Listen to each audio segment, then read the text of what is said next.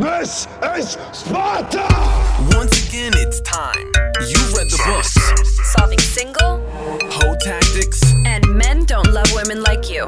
Now listen to the only podcast that gives you a brutally honest breakdown of dating and relationships. This is GL Lambert Explains It All. Bitch, my DM is slutty, my AP is slutty, still wet this bitch up with the stick. Don't give a fuck, I'm running it up, big lotto, I pop my shit. Cause I'm a very freaky girl, get it from my mama. I'm not with the games, I'm without a drama. What's the first question of the day, miss? First question is from Jenna, who wrote, "Hey G, what's a good way to test if a man spends money or not? Guys floss money. They tell me what they want to do for me, but I have never, ever gotten a gift. What are some ways to test during the first week if a man is cheap or willing to spoil me? A bitch is tired of dealing with these brokes." Goddamn You want broke. somebody to drop some bands on her.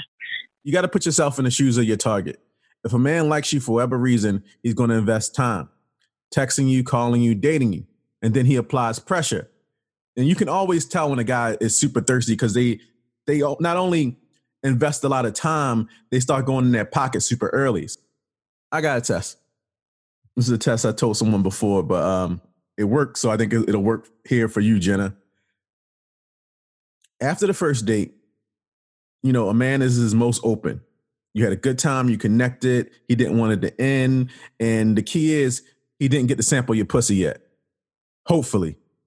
So the lust is still building. He's puttying your hands after that first date if it went well. So before your second date or whatever, text him